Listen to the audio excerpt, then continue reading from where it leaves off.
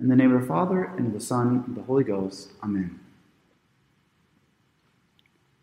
My dear faithful viewers, after having had our sins pardoned in the fifth petition, and as we are again welcomed into the bosom of our Father with His sanctifying grace, today we continue our commentary on the Our Father with the next petition, and lead us not into temptation. As our sins have been forgiven, our infernal enemy now amps up his traps, his artifices, and his weaponry to violently remove us from the path of holiness, lest we grow in virtue.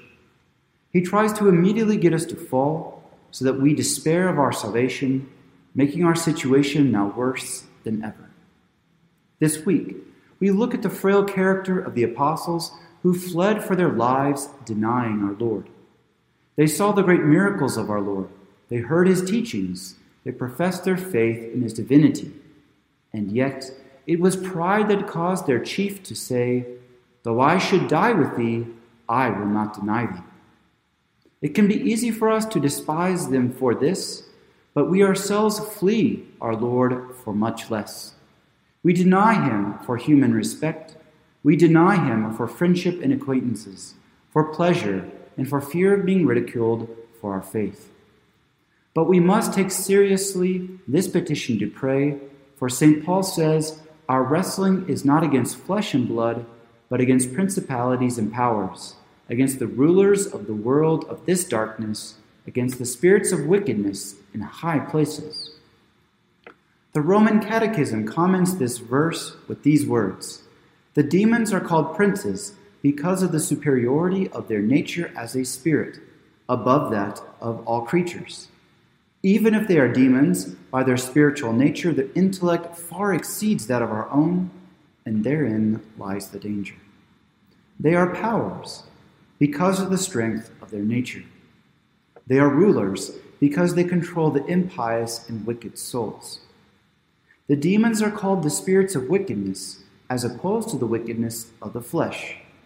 The wickedness of the flesh is traditionally considered the first two forms of temptation that destroy the greatest number of souls, the world and the flesh.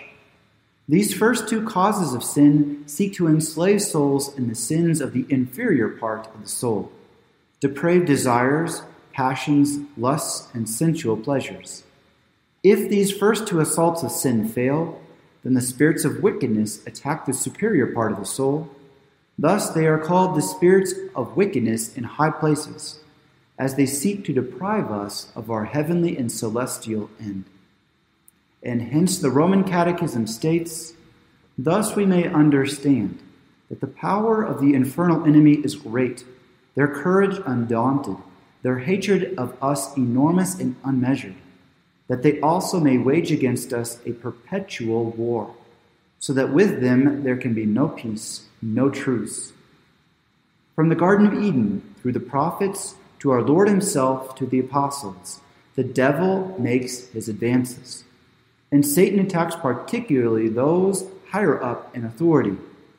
And the Lord said, 'Simon, Simon, behold, Satan hath desired to have you, that he may sift you as wheat.' But there is some good assurance if we feel the devil's temptations, for that means he does not yet have us. If the devil already has us, he doesn't need to waste his effort in temptations, as he wants us to find a misguided peace in our sin, so that we do not seek peace and joy with God. But worse we would be if we believed the devil to be fictitious, or that we are invincible. This was the heresy of Pelagius, who denied original sin, and who thought man strong enough with his own free will and without God's grace to never succumb to temptation and on his own strength attain heaven. But we do have reassurance in the goodness in God our Father. Do not be terrified. Take refuge in the harbor of prayer. The devil is actually on a short chain. He possesses nothing without God's permission, and he can do nothing without God's permission. So restricted is the power of the demons that without the permission of God, they could not even enter into the swine mentioned by the evangelists. The devil hates obedience to God. He hates obedience to the church, and he hates our pursuit of devotion and justice to our state of life. Just as God preserved Noah in the flood, so God will preserve us during this coronavirus pandemic if we remain faithfully in the ark of the Catholic Church, the one and only ark of salvation. The arrows of the devil's assaults will come, but we are in the ark built by our Lord from the wood of the cross. The ark may seem to sink at certain moments, tempting our faith in God, tempting our faith in the divinity of the church, tempting our faith in God's providence. But remember, God is our Father. Just as Mary, the mother of the church, didn't abandon hope in her son, so we mustn't jump ship. We don't want to be fair-weather Catholics that only sing our Lord's praises in the glorious entry of Palm Sunday to later have him crucified. We must follow our Lord in the agony of the garden. We must follow him in the court of the high priests. We must follow him before Pilate and Herod, and we must accompany our Lord to Golgotha. As this petition has recently been called into question by translations of Mass texts in the Novus Ordo Mass, it is important that we have a proper understanding of temptation and how exactly God tempts us. There are 3 ways to tempt. First, to allure or entice to something evil. Second, to attract or invite to do something good. Or, third, to put someone to the test to prove their worth. God is all good, so he never allures or entices us to evil. But God certainly does tempt us insofar as he attracts us to the good, and he does put us to the test to prove our worth. We read in the book of Deuteronomy, "The Lord your God tries you, that it may appear whether you love him or not." Just as gold is tried by fire, so our good works are tried by the fires of difficulty and persecution, so that the good may be purified and made to shine more brightly without the imperfections of sin. When we say, "Lead us not into temptation," we mean, do not allow us to fall in temptation, or do not permit us to succumb in temptation. In this proving by temptation, we must again remember the first word of our prayer, Pater, Father. God is faithful, who will not suffer you to be tempted above that which you are able, but will make also with temptation issue, that you may be able to bear it. But whereas God tempts us to prove our good, the devil, whom the Scriptures call the tempter, tempts us by alluring us to evil, by deception and pushing us to our ruin. The Catechism of the Council of Trent states his tactics like this. At one time, he stimulates us from within.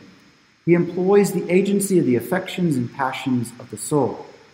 At another time, he assails us from without. He makes use of external things, as of prosperity, to puff us up with pride, or of adversity, to break our spirits. Then he sends out his disciples, his revolutionaries and heretics, to sit in the chair of pestilence and spread the seeds of bad doctrines with those who draw no line of distinction between vice and virtue. God does permit the good and pious to be tempted, but he leaves them supported with his grace. We can also be led into temptation by abusing the gifts that God has blessed us with. Like the prodigal son who dissipated his inheritance in living according to evil desires. Instead of giving gratitude to God for his blessings, one may grow ungrateful and complacent. Some of these assaults of the devil are open, such as religious toleration, religious indifferentism, civil laws upholding iniquity, but many of his assaults are difficult to discern at first. But why must we face temptation? St. James's epistle is very instructive for our spiritual battles, as he says, "Blessed is the man that endureth temptation, for when he hath been proven, he shall receive the crown of life, which God has promised to them that love him. My dear faithful, each of you are now in a great moment of temptation. But remember, this is a great spiritual opportunity to virtue.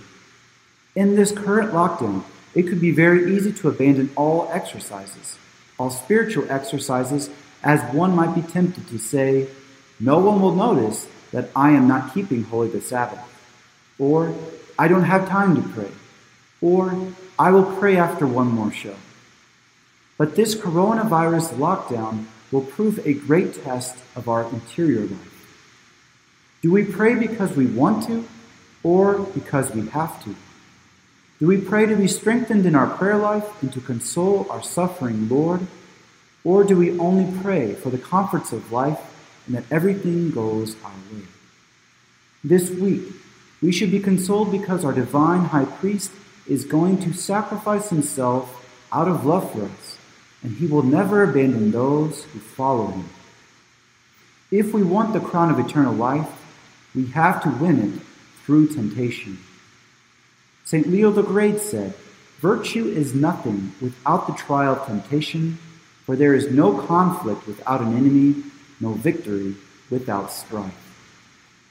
So what do we pray for when we say, "Lead us not into temptation"? We ought to pray that we yield not to temptation, that we not be deceived by the evil one, that we do not give up our eternal crown of glory for a temporal crown of forbidden pleasure, that we remain humble, strong, and persevering amid the purifying fire of temptation, and we pray to remain perfectly faithful to our Lord and to accompany him when he was betrayed and abandoned by his apostles and disciples. Unfortunately, many times we fall into serious sin because we didn't pray to be strengthened against those temptations, and secondly, we don't avoid the near occasions of sin. If we truly believe that God our Father does not abandon us, then why do we let go of his hand when we hear the devil's bark? Why do we let go of God's hand by abandoning prayer when we face temptation? It is precisely then, in that temptation, that we need to ignore that temptation and look to our Heavenly Father. Remember, temptations will come for us all, and when they do, we must remain faithful to prayer. We pray that we do not fall into temptation, and we pray that we be strengthened. St. Francis de Sales recommends humility and confidence, as these are the two virtues that help us to walk the narrow path towards the straight gate. The many Psalms of King David remind us of how we should pray to our Lord and remain calm amid temptations, as it was written, "For though I should walk in the midst of the shadow of death, I will fear no evils, for thou art with me. And thy mercy will follow me all the days of my life, and that I may dwell in the house of the Lord until the length of days." To gain eternal victory, we need to have the proper spiritual outlook to have spiritual success in the battles of temptation. First, we must be aware of our weakness. As our Lord warned the apostles in the Garden of Gethsemane, the spirit indeed is willing, but the flesh is weak. Second, we must distrust our own strength with humility and not walk on the near occasion of sin, nor with those people who will lead our souls astray. Numerous times, souls grow complacent, slothful, and prideful, and the devil sweeps them away with the lowest and basest of sins. Wherefore, he that thinketh himself to stand, let him take heed lest he fall. Third, we must place our trust, confidence, and hope in the goodness of our Heavenly Father, relying on his protection, which is grace. Think of how many souls have been preserved by him because they were faithful to prayer. The patriarch Joseph was saved from being killed by his own brethren. Susanna was saved from her impure suitors. David was saved from Saul's rage. Job was saved from the devil's attacks. The Holy Family was spared Herod's fury. And think of how many miracles our Lord performed of his living on those poor souls who had faith in his divinity. Our Lord told his fearful apostles on Holy Thursday, "These things I have spoken to you, that in me you may have peace. In the world you shall have distress, but have confidence, I have overcome the world." These are our spiritual defenses, our spiritual armor. But we are also given spiritual weapons. These are prayer, good works of charity, studying our faith, studying the lives of the saints, abstinence and fasting, continence and chastity, and watching as we remember the words, "Watch ye and pray, that ye enter not into temptation." It is by these spiritual weapons in combat that, as St. James says, we are sure to put our adversaries to flight. For those who resist the devil, he will fly. Every evening at Compline, St. Peter warns us, "Be sober and watch, because your adversary the devil, as a roaring lion, goeth about seeking whom he may devour. Whom resist ye, strong in faith." Let us close with these words of the Apocalypse. "Now is come salvation and strength in the kingdom of God, in the power of his Christ, because the accuser of our brethren is cast forth, and they overcome him by the blood of the Lamb." My dear faithful, on this Palm Sunday, in which the faithful are called to carry the palm as a symbol of faith and hope in our divine Redeemer, may we also remember that the palm is a figure of Christ's triumph. Christ's triumph begins today in his ascent towards his throne on the cross. Do not worry. This year you are not empty-handed. Palms are a material representation of your good works and of your faith and hope in Christ's victory. In this current lockdown, may we piously and spiritually follow our Lord step by step in temptation and trial, watching and praying that we be not led into temptation, so that we may be proven faithful and worthy to share in Christ's victory over our accuser. In the name of the Father, and of the Son, and of the Holy Ghost. Amen.